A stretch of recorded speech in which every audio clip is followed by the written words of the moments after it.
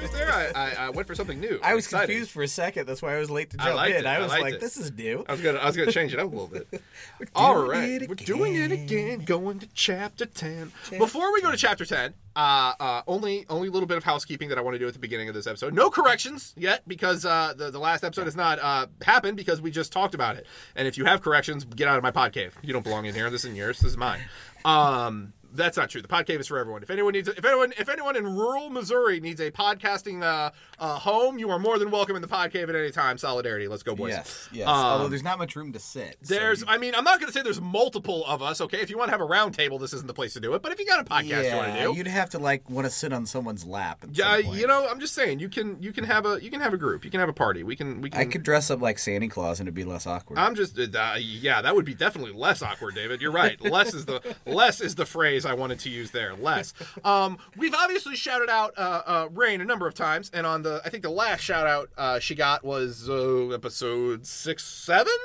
And at the time we were hesitant as to whether or not she wanted her Twitter profile back out there, but we have full permission to blast that one to the stars. So at Stormy1917, go follow that for, again, as I have stated before, good, wholesome content. It's stuff you would share with your family. It's delightful. It's not 100% accurate, but she's a delightful follow, and she is a good comrade, and she deserves every bit of the following back that she needs. So everyone go follow at Stormy1917, Rainstorm on Twitter. Hi, Rain. This is your obligatory shout-out. Yeah. Also, like to say, we're going to be a little belated on this, but since we are recording it now, and it just happened, and it wasn't just any Pride, it was the 50th anniversary of Stonewall. Mm-hmm. I would like to say shout out to the memory of Marsha P. Johnson and those at the Stonewall Inn.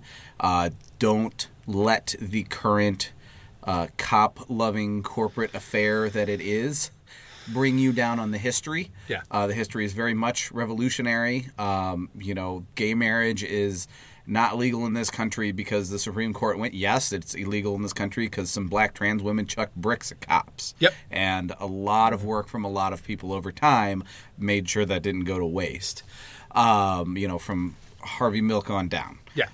It's upsetting, and I easily the most upsetting story I think was at Stonewall Inn. There was a black trans woman who, to this point, I think wants to remain anonymous. I think so, yeah. That had gotten up to make a speech and name black trans women that had died and do it as a memory of Marsha P. Johnson during a drag show, and they were a little upset that she was being a party pooper instead of caring about why everyone was there. And so that was pretty sad to hear. Yeah, it was. And more importantly, and again, you always try and you want. Again, I think everyone, if you live in the Midwest in any capacity, you're used to the fun. Everyone shits on the Midwest, and we're the backwater of history, and we don't deserve to be here, and yada yada. Flyover state's fun, but we had a shot in St. Louis to actually do a damn thing because we banned cops from marching in Pride. Mm-hmm. And we came out and said we weren't going to do it. We weren't going to allow cops to march. And that, to my knowledge, would have made us the first major Pride. New York has floated it. California has floated it. But we actually did it. We said no cops will march in Pride this year. We're doing it. 50th anniversary of Stonewall. It made perfect sense. It was one of the few times I was going to be able to go like, fuck yeah, let's show that we're not the fucking backwater that everyone assumes we are. Let's show that we can fucking read the room and know that this is the 50th anniversary of Stonewall, and we have the Metro Umbrella Group leading as the Grand Marshal, so let's maybe not bring cops in when the trans community is leading this march. And then, like the spineless fucking opportunists they are, they backed out of that about 3 weeks before Pride, and cops marched fully, so I'm just so mad. It was so we had so close to being a moment of actually being able to be proud for a second, and it still would have been a goddamn rainbow capitalism shit show because that's what it's just turned into. But at the very least, we could have made a statement that we gave a shit, and we caved to fun, thin blue line, angry people yelling on Twitter. Yeah. So just that's all very depressing, but just don't let that water down what an important cause LGBT rights and liberation has been for a great number of people in this country, how well those people have been fighting for the liberation and how well they continue to fight. And still is, because that's the other thing I kept seeing getting bantered around. I believe there was and I won't be able to cite it quickly enough, so it won't become the New York Times opinion piece of the week, but there was, if I remember correctly, a New York Times opinion piece saying something to the effect of, how should the LGBT community move forward now that they've achieved all that they want? Now that they have equality, now that things are great, how do they stop using this as their? They have everything; they're fine now. Sure, so how do we move on into maintenance time for everything they could have possibly wanted? It's the most. It's just so bad. Yes, is gay marriage legal in this country? Sure, fine.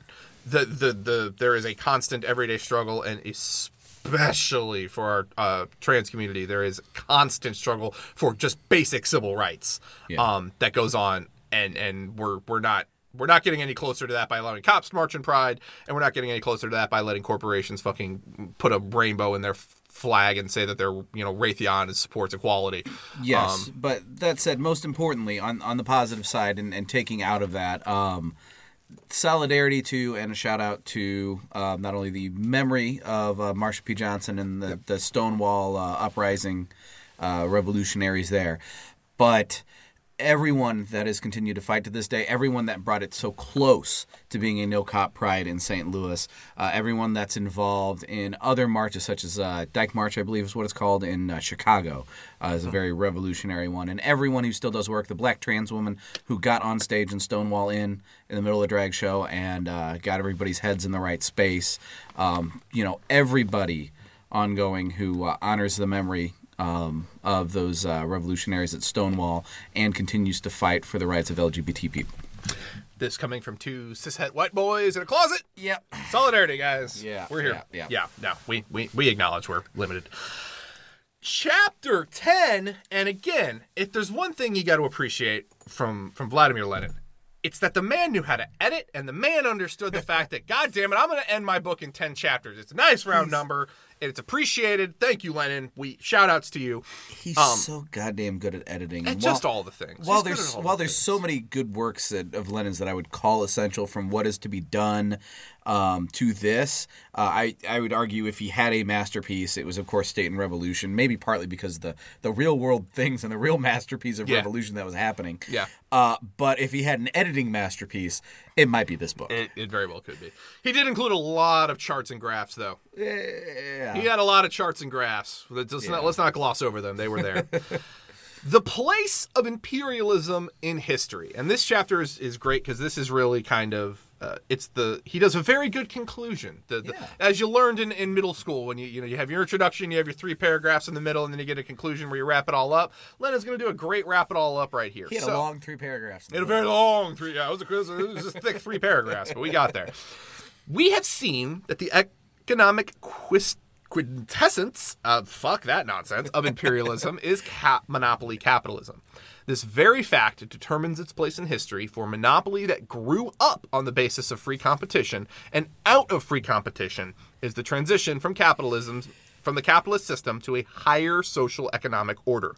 We must take a special note of the 4 principal forms of monopoly, or the 4 principal manifestations of monopoly capitalism, which were characteristic of the period under review. And again, we are still in this period as far as it is concerned. If you define capitalism's advance, we have not broken from this period yet. It's gotten a little more refined, but these should all still ring very true. 1. Monopoly arose out of the concentration of production at a very advanced stage of development. This refers to the monopolist capitalist combines, cartels, syndicates, and trusts. Back to the steel, back to everything coming together. These are the early chapters of, hey, everything came together and then shit got bad. We have seen the important role these play in modern economic life. At the beginning of the 20th century, monopolies acquired complete supremacy in the advanced countries. And although the first steps towards the formation of the combines were first taken by countries enjoying the protection of high tariffs, Germany and America, England, with her system of free trade, was not far behind in revealing the same phenomenon, namely the birth of monopoly out of the concentration of production. which is an inevitable thing that will always come because freaking read Capital. Or if you don't want to read Capital, go listen to us read Capital to you. It's the first thing. We kind of did it, yeah. We did the whole thing for you. 2, monopolies have accelerated the capture of the most important sources of raw material, especially for the coal and iron industry, which is the most basic and most highly trustified industry in capitalist society. That part obviously ages differently. They constantly change what the most important raw materials are. Right now, I think there's no debate that the most important raw material is oil. Followed very closely by the raw materials needed for computers and consumer technology. The silica, the cobalt, all of those fun, nickel, all of those. But again, cadmium. Players change, game's still the same. The monopoly of the most important sources of raw materials has enormously increased the power of big capital and has sharpened the antagonism between trustified and non-trustified industries. Again, the big ones get together, they blow everybody else out. It's the Walmart. If Lenin was alive for Walmart, he would have just called this the Walmartification of the economy. Mm-hmm. Monopoly has sprung from the banks. The banks have developed from modest intermediary enterprises into the monopolists of finance capital. Again, remember back to when we started talking about what banks originally were there to do, and it was to simply be the facilitator of transactions. To I want to move money from A to B. Hey, I need a place to do that. Hi, I'm a bank. I do that. They changed at some point. We pointed it out a couple chapters ago. Mm-hmm. Some 3 or 5 of the biggest banks in each of the foremost capitalist countries have achieved the personal union of industrial and bank capital, and have concentrated in their hands the power to dispose of thousands upon thousands of millions, which form the greater part of the capital and revenue of entire countries. A financial oligarchy which throws a close net of relations of dependence over all the economic and political institutions of contemporary bourgeois society without exception. Such is the most striking manifestation of this monopoly. Again, this is back to the too big to fail. When you're talking about a couple banks have all the capital of an entire country. Well, if a bank, if 3 banks have the entire capital of your country for the most part, or functionally that, can one of them collapse? Can one of them fail? Can one of them be subject to the fun rules that capitalism is supposed to impose on itself? No, you'd be out of way too much capital in your country. You would lose. There's too tightly wound of a web. And we have absolutely seen. We have real world. They called it too big to fail. Lenin didn't have an example of this at the time when it happened. We do. We saw exactly what happens when one of those institutions is threatened, and it's that all of capitalists circle their wagons around them, scoop them back up, and make sure that they stay afloat at the expense of the people. At the expense of bail them out. And we are responsible for keeping them afloat regardless of their poor practices, just period. Mm-hmm. Monopoly has grown out of colonial policy. To the numerous old motives of colonial policy, finance capital has added the struggle for the sources of raw materials, for the export of capital for spheres of influence, i.e. spheres of good business, concessions, monopolist profits, and so on. In fine for economic territory in general. When the colonies of the European powers in Africa comprised only 1/10 of that territory, as was the case in 1876, colonial policy was able to develop by methods other than those of monopoly, by the free grabbing of territory, so to speak. That was the fun, I plant a flag here. This is my place now. I don't have to fight a war. It's mine. Yeah, flag, see? But when 9/10 of Africa has been seized, which was the approximation by 1900, when the whole world had been shared out, there was inevitably ushered in a period of colonial monopoly, and consequently a period of intense struggle for the partition and repartition of the world. And that's the phase that we're still in. Yeah, and I want to be clear too. Let's tie 3 and 4 together with a couple of examples, just to really underscore this. The first one, we've talked about this particular example a lot in this book, but we didn't talk about this time period of it because this book was written right before World War I. But we talked plenty about Deutsche Bank. Oh, don't we though? Yes, we've talked plenty about Deutsche Bank, and Deutsche Bank was from Germany. And really? People kind was of... it? Yeah. You don't say. People kind of remember there was this period in Germany that was not so hot. Are we doing? I don't know. We're going to talk about Nazi Germany. Oh, Nazi good. Germany, The Nazis. And they had these concentration camps. Did they? Yes, and I'm familiar with those. Deutsche Bank was invested in the concentration camps. Were they now? So they would make a bunch of money off of Jews, disabled people, Romani people, communists, everybody getting thrown in these concentration camps. And when they were thrown in, they would have their possessions and funds taken away. Yes. By Deutsche Bank. Mm-hmm. So Deutsche Bank would make money off just the concentration camps in general, essentially farming human capital. Capital. You turn humans into capital.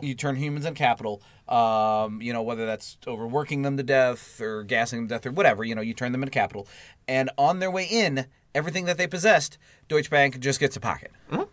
So, because the Nazis were socialists, so obviously they were for right. They were for state-owned, and then the state bank was Deutsche Bank. Mm-hmm. The sarcasm isn't coming through as clearly as it should. But no, it's again they won. Yes, Nazis loved monopolies. I mean, there was right wing as it got. Loved monopolies. And then the other current example, and obviously there'll be a lot more details of this to emerge as time goes on because it's very hard to research as pervasive as things are. But the primary owners of the concentration camps that Trump uses now, including the ones that are being made out of former Japanese internment camps and the ones that have been run by every independent for-profit prison company in the world. The primary profiteers of that are GEO. Yep. And GEO, like a great many other companies, is primarily invested in by the Vanguard Group. And the Vanguard Group is the largest mutual fund group in the United States. Yes, if you've looked at your 401k at any time in the last 10 years, the word Vanguard shows up a lot. A lot. Which really means that they're a giant stock slush for everybody that's rich. All of the banks, Alphabet Inc., Amazon, all of that. Yeah. So it's just a giant conglomerate of bank and corporate wealth. Yep. And so, I mean, you're just seeing it be repeated over and over. And you saw, and to tie this back again, you see where the awareness of this kind of stuff is important because, again, we talk about harm reduction, and it's not the end goal, and it's obviously not the thing you should be satisfied with. And I'm confident that the people organizing around these kind of things are not just in it for Pyrrhic victories and stuff like that. But you saw someone, and I was trying to find him on Twitter as we were talking, but I will do my best to find him again.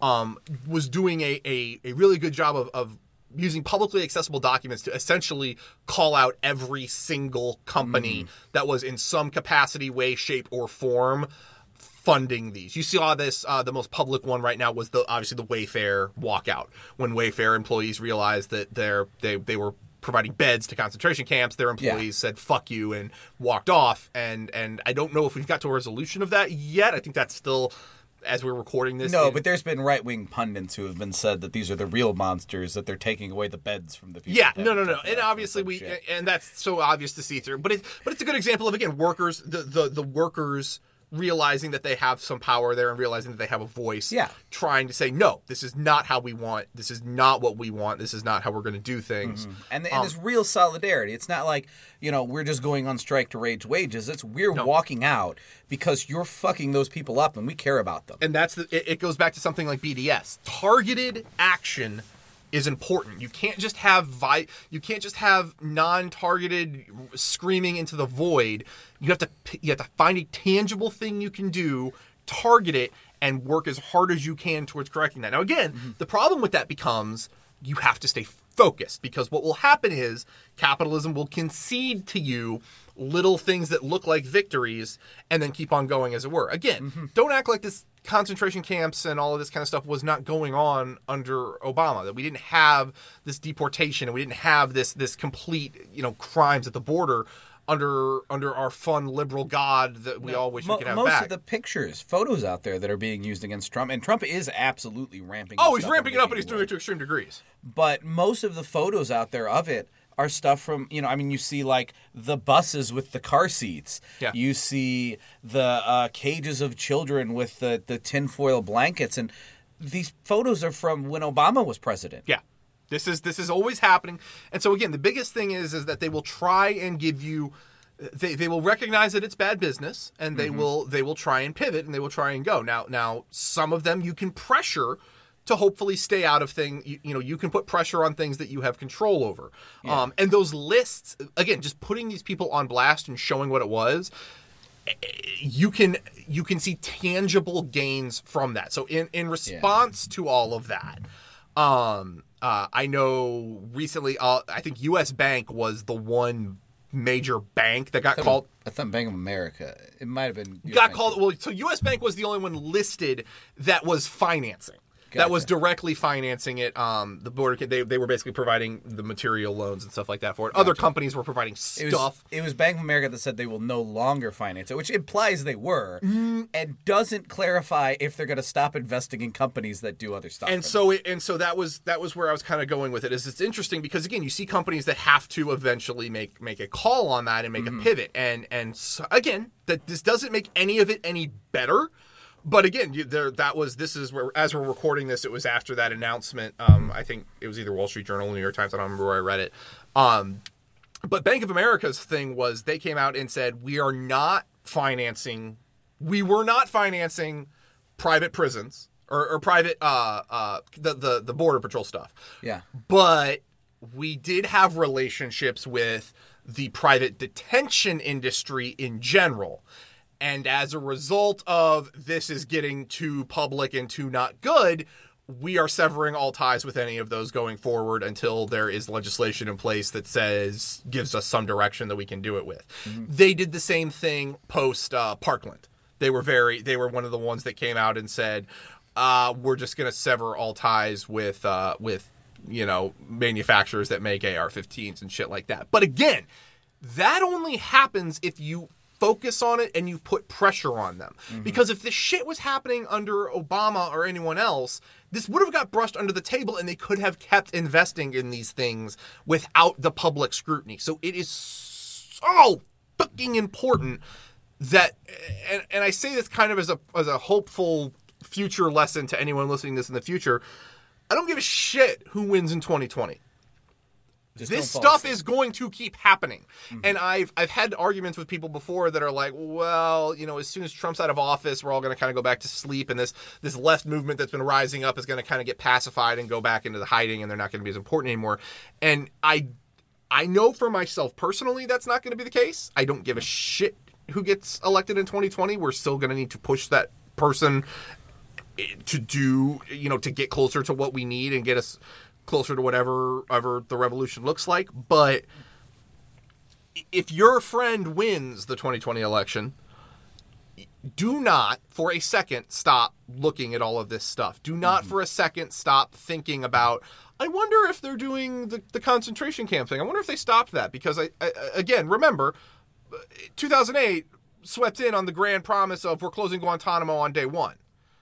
And the last time I checked, Guantanamo Bay is still an open and functioning U.S. detention facility. Mm-hmm. If you do not hold these people's feet to the fire, if you do not constantly... It also swept in and we're pulling out of Iraq and Afghanistan. The last time I checked were both places. And those have been expanded to 9 countries with drone warfare. Exactly. There is always... You have a tendency to kind of want to get lulled to sleep. They're going to give you these little... Again, fight to 15. Mm-hmm. They're going to give you that. Know it. They've conceded the point. They know every major corporation with anything at stake has already planned into their budget. We know we're going to have to give up a $15 federal minimum wage. It's already there. It's already in their budgets going forward. They're ready for that. It's not going to hurt them. It's not going to cost them anything. So don't take it as a victory because it's not. They're not taking it as a loss. They're not considering that a lost battle. They're considering that a tactical move. And that's going to keep happening with everything. So whatever activism you do, keep the pressure on constantly because we're not going to get to a point in the United States of America where we've reached a happy medium. And if we do, great. When we reach equality and we've decolonized and we've got everyone out and we've given the reparations, cool. It won't be the United States of America anymore by the time that Exactly. But that's not happening anytime soon. And it's certainly not going to happen because we kicked Donald Trump out of office and we beat him and we won with some fucking neoliberal shill that's going to take over his place. That's not the case. Yeah. Don't know how we got down that rabbit hole. I apologize. No, that's okay. But since we're on there, apparently the guy's name is not Butt Geeg or whatever. It's like Butt Chug? It's like Booty Chug? Booty Judge? It's like Boojeej or something. It's Bootylicious, and we're going to the end is definitely Jeej. It's Emmanuel Marcone, but from Indiana. Let's just call him what he is. It's fucking. Why is he? He's not a person. He's not. He is a focus grouped man. That is a I am not, and you can't disprove me.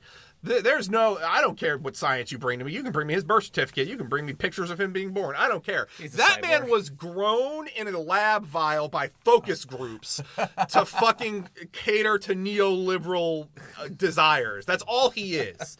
He is the focus grouped human being of 2020 of what's the most optimal blend of things we can. Okay, he's a non-aggressive white male, but he's also gay. And he's a troop. And he's a troop. Don't forget he's a troop. And he didn't carry an AR-15 in Afghanistan for this. And he's going to continue everything that we want, but he's going to make everyone feel like they shouldn't be able to question him because he's gay. So he's not someone that you look at and go, man, he's going to save the world. He's certainly not someone you look at his politics and think, man, he's going to do shit. He couldn't save them being the mayor of his town in Indiana. Yeah, he can't even save the police brutality in that town. He can't. Fuck. Yeah. Are you kidding me? No. But that said, he is a man you can look at and go, that man can pardon a turkey.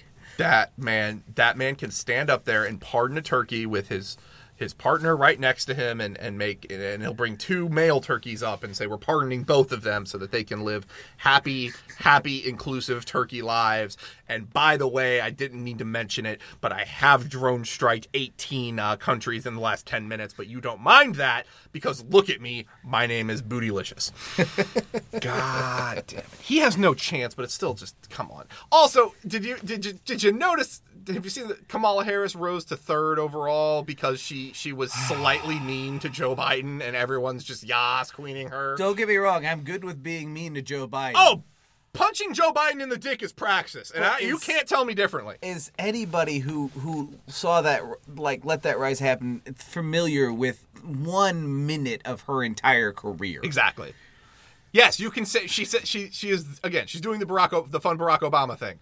You can say stuff, but you have a record, right? And like that's a thing. That's a tangible thing you did that I can look at. And it's fun that I want, and this is my new thing. I'm going to, with all the massive money that we make off our podcasting empire here in the closet, which for the record, I noticed that we had a tip jar on our podcast, so you were able to donate, and there were some people that did. I cannot understand why you would. I appreciate it.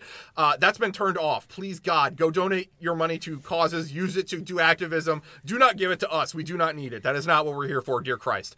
But once we make that Chapo money, I want to start a TV station that its only job is to essentially overlay during these debates and just real time, as soon as they say something like that, flash up her record on that particular subject where she was obviously not that.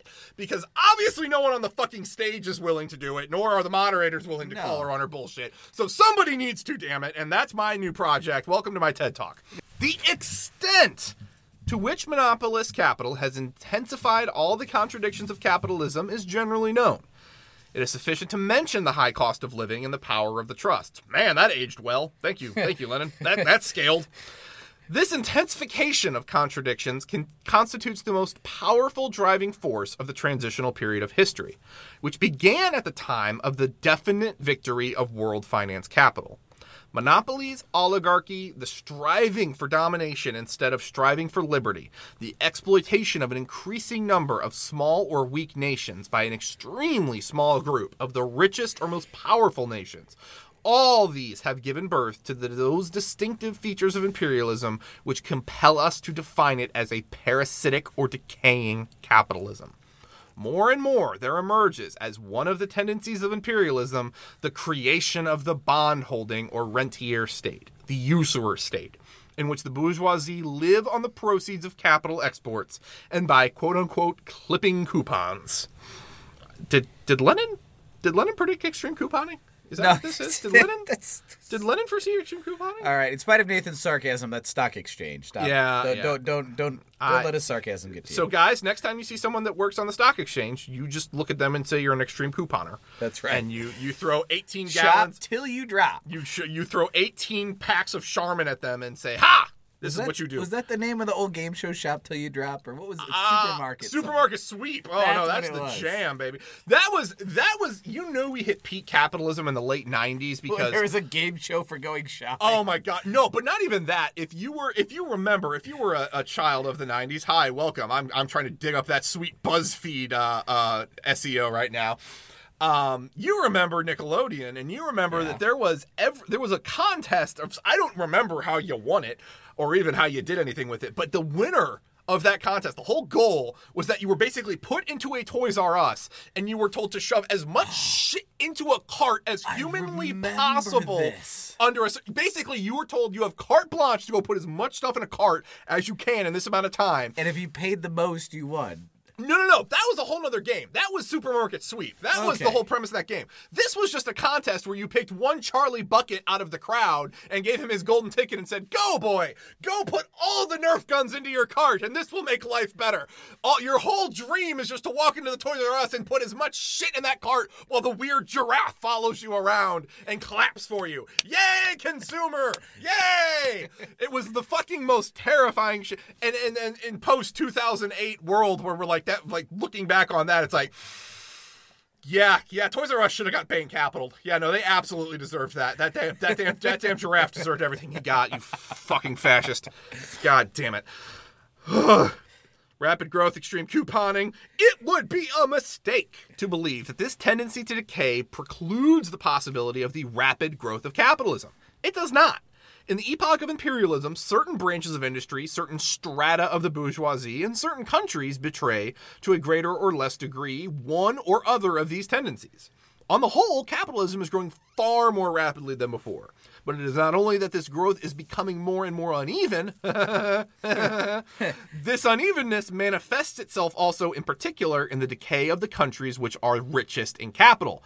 Again, the closer you get to pure capitalism, the more extreme you pull the taffy. Mm-hmm. You have super uber wealth and opulence at one end. You have misery, degradation, and no money at the other end. Mm-hmm. But there's a third part of that: misery, degradation, and something else. I'll have to go listen to David Harvey again. In regard to the rapidity of Germany's economic development, Racer, the author of the book on the Great German Banks, states, "The progress of the preceding period, 1848 to 1870, which had not been exactly slow." No, things happened in Europe. There were things happening.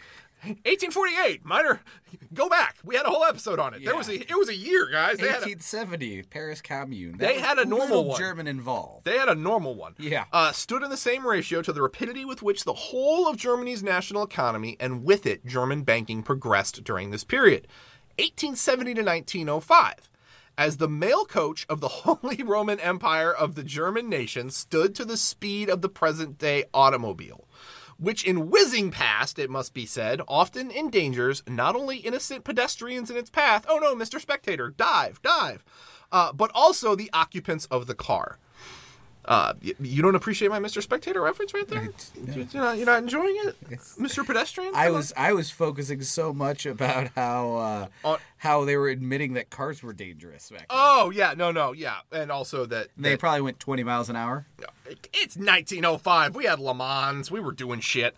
I don't know cars. What am I talking about? In its turn, this finance capital, which has grown so rapidly, is not unwilling, precisely because it has grown so quickly, to pass on to a more tranquil possession of colonies which have to be captured, and not only by peaceful methods from far richer nations. World War. In the United States, economic development in the last decades has been even more rapid than in Germany, and for this very reason, the parasitic character of modern American capitalism has stood out with particular prominence. Good call, Lenin. That aged well, yeah. Good call, Lenin. On the other hand, a comparison of, say, the Republican American bourgeoisie with the monarchist Japanese or German bourgeoisie shows that the most pronounced political differences become insignificant during the imperialist period. Not because they are unimportant in general, but because throughout it is a case of a bourgeoisie with defiant traits of parasitism. Guys, this is a good example. The United States is a democracy. Saudi Arabia is a monarchy. Mm-hmm.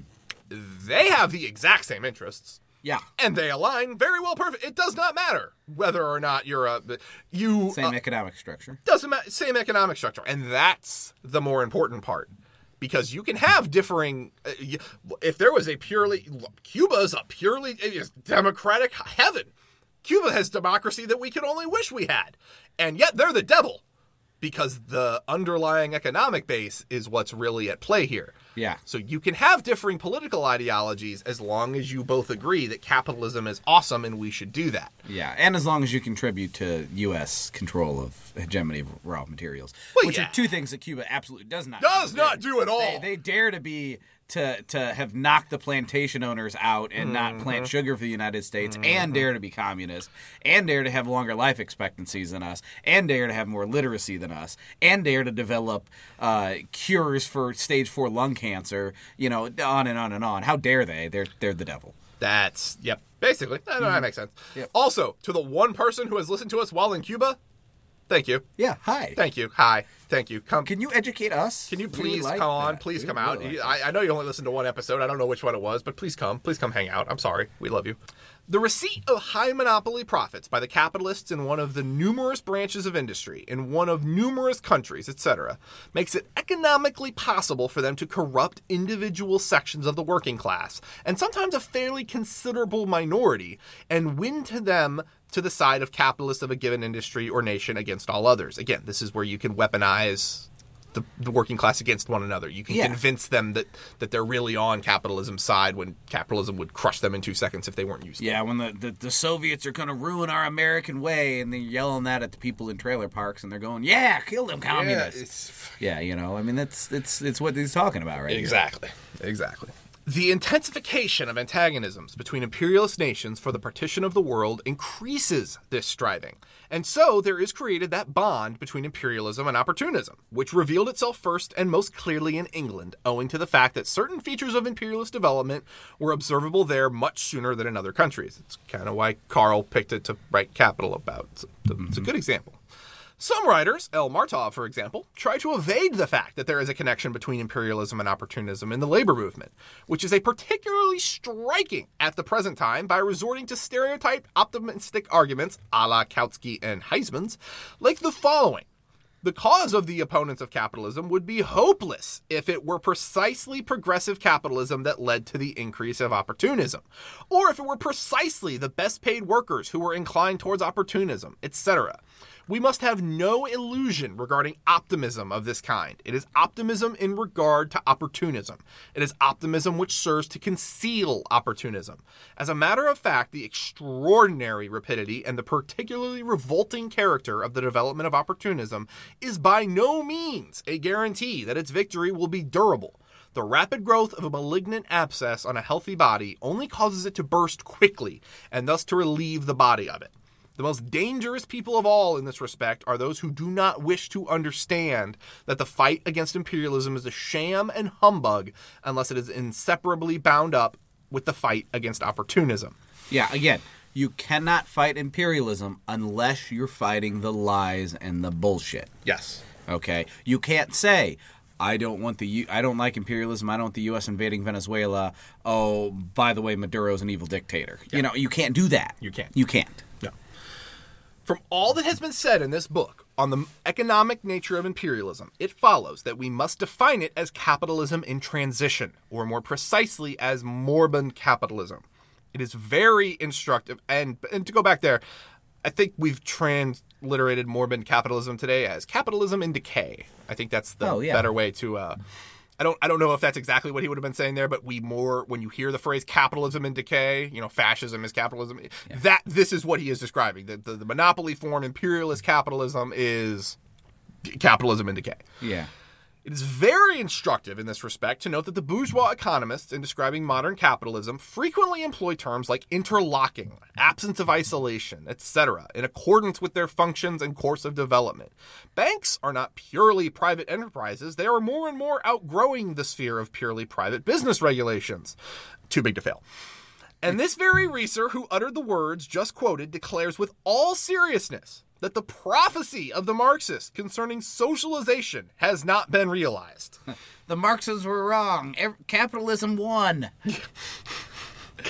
It's a global economy. We have to think about each other, you know. Yeah. Speaking of, you know, and kind of going back a paragraph there when we were talking about you can't be an opportunist and an anti-imperialist, and it kind of made me think of it just now with the Marxist concerning socialization thing.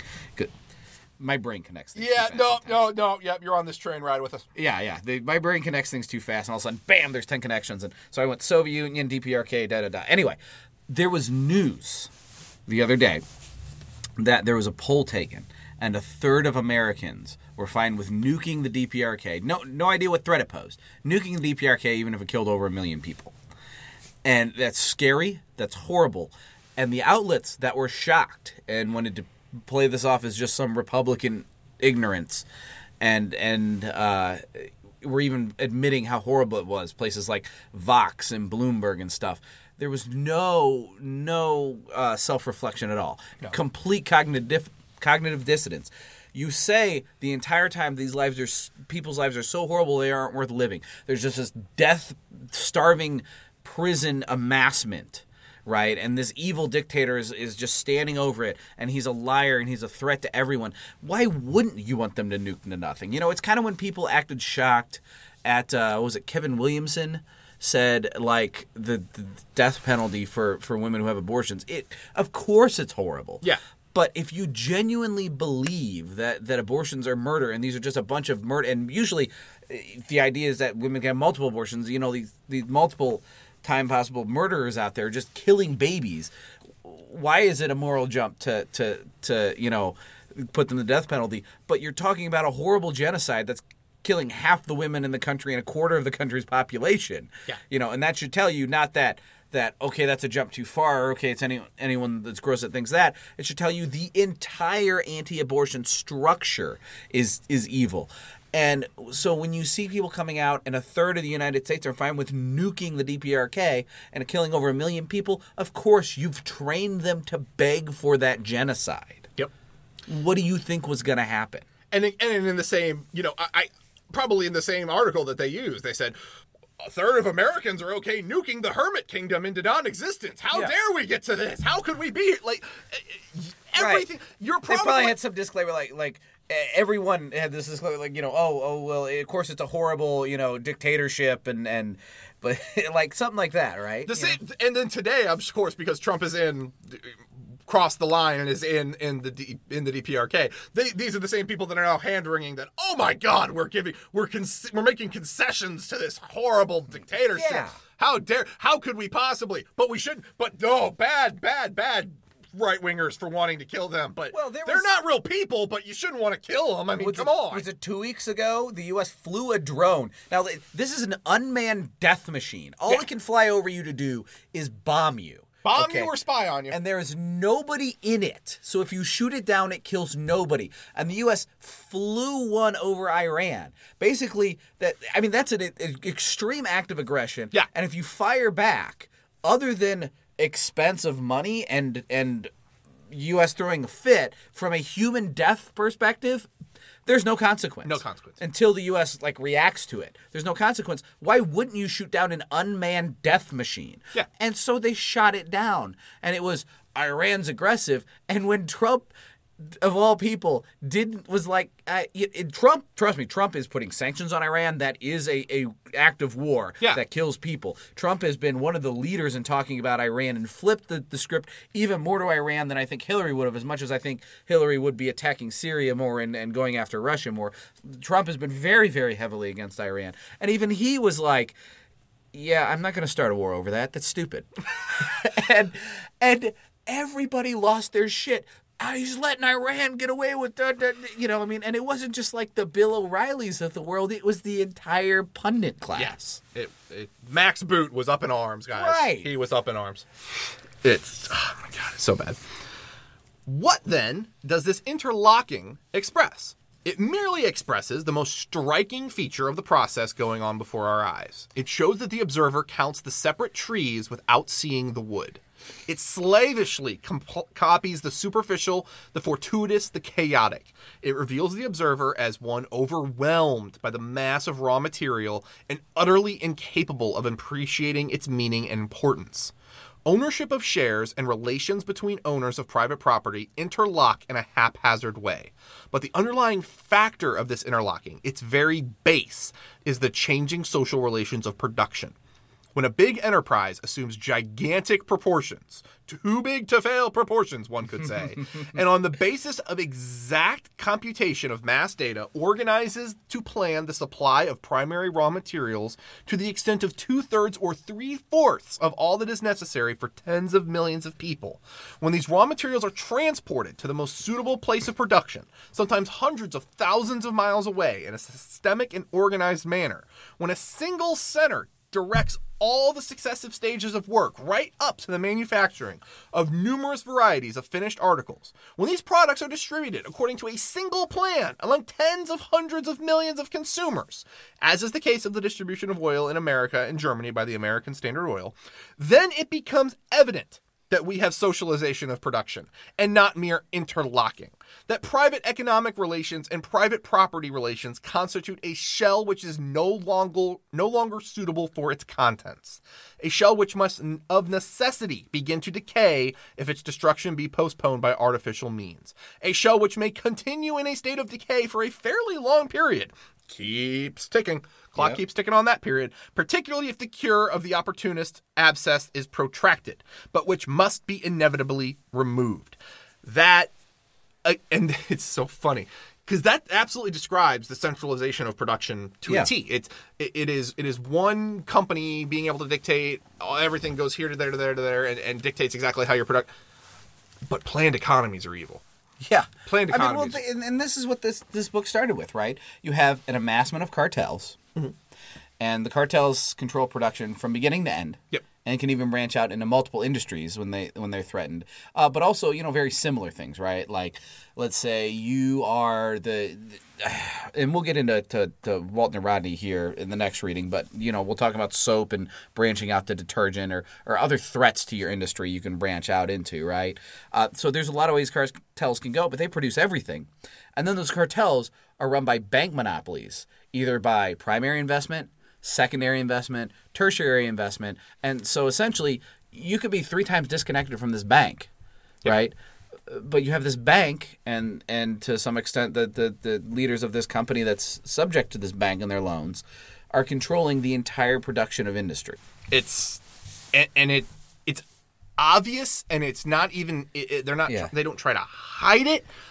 It's just and by controlling this, then all of a sudden these primary end manufacturers, and more importantly these banks, all of a sudden care about where the raw materials are coming from. And they're playing all kinds of games with how to get the raw materials, how to handle the raw materials once they're gotten, where they're cheap, where they're expensive, who gets them, in order to protect their own investment. And their biggest investment is not really making the most money. It doesn't matter if something's smarter and makes them more profit, quote unquote. They make the most profit by being the central power, by maintaining their monopoly, maintaining their power. So they run this in order to maximize their profit in a way that clubs other competition to the ground. Yep. The enthusiastic admirer of German imperialism, Schultz Gabernitz, exclaims, "Once the supreme management of the German banks has been entrusted to the hands of a dozen persons, their activity is even today more significant for the public good than that of the majority of the ministers of the state." Slight pause. That's the Fed. That's the Fed. The Federal Reserve has more control. An unelected, unaccountable board of people have more control over U.S. monetary policy than any elected official that you could possibly hold accountable for anything. Yeah. It is if you I can't remember. They were very explicit about this in the 90s. Was it Greenspan? Was that his name? Yes, Alan Greenspan. Alan Greenspan, and it was like Clinton's go-to man. Yeah. And he made more news than any politician. Much so. Because they can absolutely unilaterally dictate how money flows in and out of an economy. And now you got to think about the U.S. government. It's like the Fed controls the economy more than anything. And the Supreme Court is unelected, accountable life rulers, and they get to determine what laws matter. Yep. And how they matter and what they mean. I mean, they essentially can, write laws from a decision of one thing. And the only escape from that is secondary stuff those guys don't care about. And the president, because the president controls the army and can just, say, go shoot these guys and topple everything at any given moment. So you essentially have a dictator and then two unaccountable dictatorial branches, and yet we're supposed to believe that we're this widespread bastion of democracy with checks and balances, and even the president, they're beholden to an enormous revolving structure. Yep. And if they buck the trend, I mean, U.S. hasn't seen a coup, but you think how easily they could. None of the presidents want to buck the trend, or they feel too threatened to. Why would you? Yeah, why would you ever? Why would you do that? But I mean, if there's a country that could see a coup in a flash. Yep, it's the United States. Absolutely, and it's insane. But that's again a tangible example of what he's talking about there in the U.S. Yeah, the interlocking of bankers, ministers, magnates of industry, and bondholders is here conveniently forgotten. Again, this is kind of Lenin poking fun at. The banks have more power than the ministers of state. The banks are ministers of state. The banks are all retired ministers of state or people that lobby for ministers of state. They're all the same people. It's all the same ruling class just shuffling positions on who's where at what time. Mm-hmm. Some are more formal and some are quote-unquote private. And the Trump administration has done a very good job of showing us that none of it matters because it's all – he's very blatantly just appointed all the people that ran the private industries to be the heads of state. And in spite of all that, have you noticed anything except the regular intensification of bad things that other presidents do to – like every president, all these is the worst president ever. Yeah. Because everything that the previous presidents have done has gotten worse. Yeah. And so Trump is the worst president ever. Everything every president before him done is gotten worse. But other than this intensification that every president sees, have you seen anything change under Trump? No. And yet he's worn it on his sleeve. Yeah. Which tells you it's always been there. Yeah. He is the best. It is great for leftism in this country. I mean, it is. I don't think I would have become a leftist if Hillary had won. I think I would have still been calm and in a cupboard somewhere and just not really giving a shit.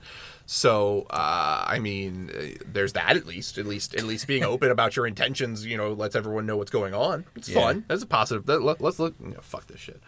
If we conceive of the tendencies of development, which we have noted as realized to the utmost, the money capital of the nation united in the banks themselves combined into cartels, the investment capital of the nation cast in the shape of securities, then the brilliant forecast of St. Simon will be fulfilled. Again, this is Schultz-Gaber, this is not Lenin. The present anarchy of production caused by the fact that economic relations are developing without uniform regulation must make way for organization in production. But planned economies are evil. Production will no longer be shaped by isolated manufacturers, independent of each other and ignorant of man's economic needs, but by a social institution. A central body of management able to survey the large fields of social economy from a more elevated point of view will regulate it for the benefit of the whole of society. But planned economies are bad. We'll be able to put the means of production into suitable hands, and above all, we'll take care that there be constant harmony between production and consumption. Institutions already exist, which have assumed as part of their task a certain organization of economic labor, the banks. The fulfillment of the forecast of St. Simon still lies in the future, but we are on the way to its fulfillment. Marxism, different from what Marx imagined, but different only in form. Oh, that feels bad. Oh, that's dirty. Oh, God. The concept of, guys, capitalism's the best, and it's what Marx would have wanted. It's just not the way but Marx didn't get it. Oh, God. Oh, it hurts. Oh, I hurt so bad. There's never an end to the mental gymnastics of opportunists and liberals trying to get you to win you over. And so, to end the book, the last sentence, a crushing refutation of Marx indeed. It is a retreat from Marx's precise scientific analysis to St. Simon's guesswork. The guesswork of a genius, but guesswork all the same. And that, folks, has been imperialism. Yes. It's a doozy.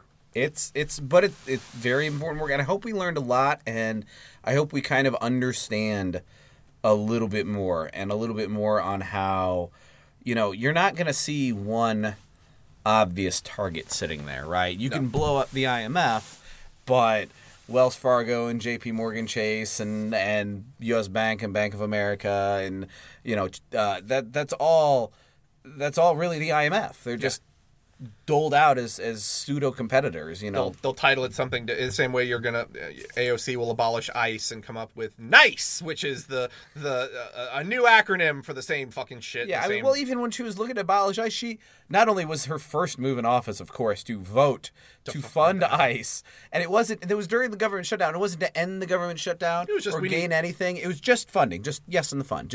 And she couldn't even throw a token no when it was going to pass anyway, and to just play up her character. She just straight voted yes and War Others leave. But even if she got rid of ICE, she was never talking about getting rid of Customs and Border Patrol. No. What the hell is getting rid of ICE if you leave Customs and Border Patrol? Yeah.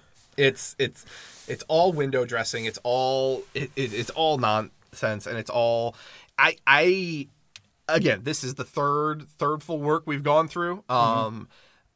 I can say as someone that again this is the third full work of any Marxist that I've read. So again, I am by no means an expert in this field. I am just someone that's trying to learn it with everybody, with all of you here. I feel like this one hit home in modern day more than any of the other ones. I think Capital did a great job of kind of giving a historical explanation for a system that I didn't fully understand, and it gave me the tools and the terms and the way to be able to see this system that already existed, and it gave a good history lesson.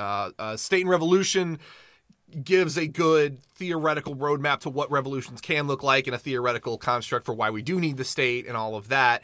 And that's good, but it's all still theory. I mean, again, it was obviously enacted in the Russian Revolution, but it's not exactly something that's happening right now, especially not necessarily in the place we live.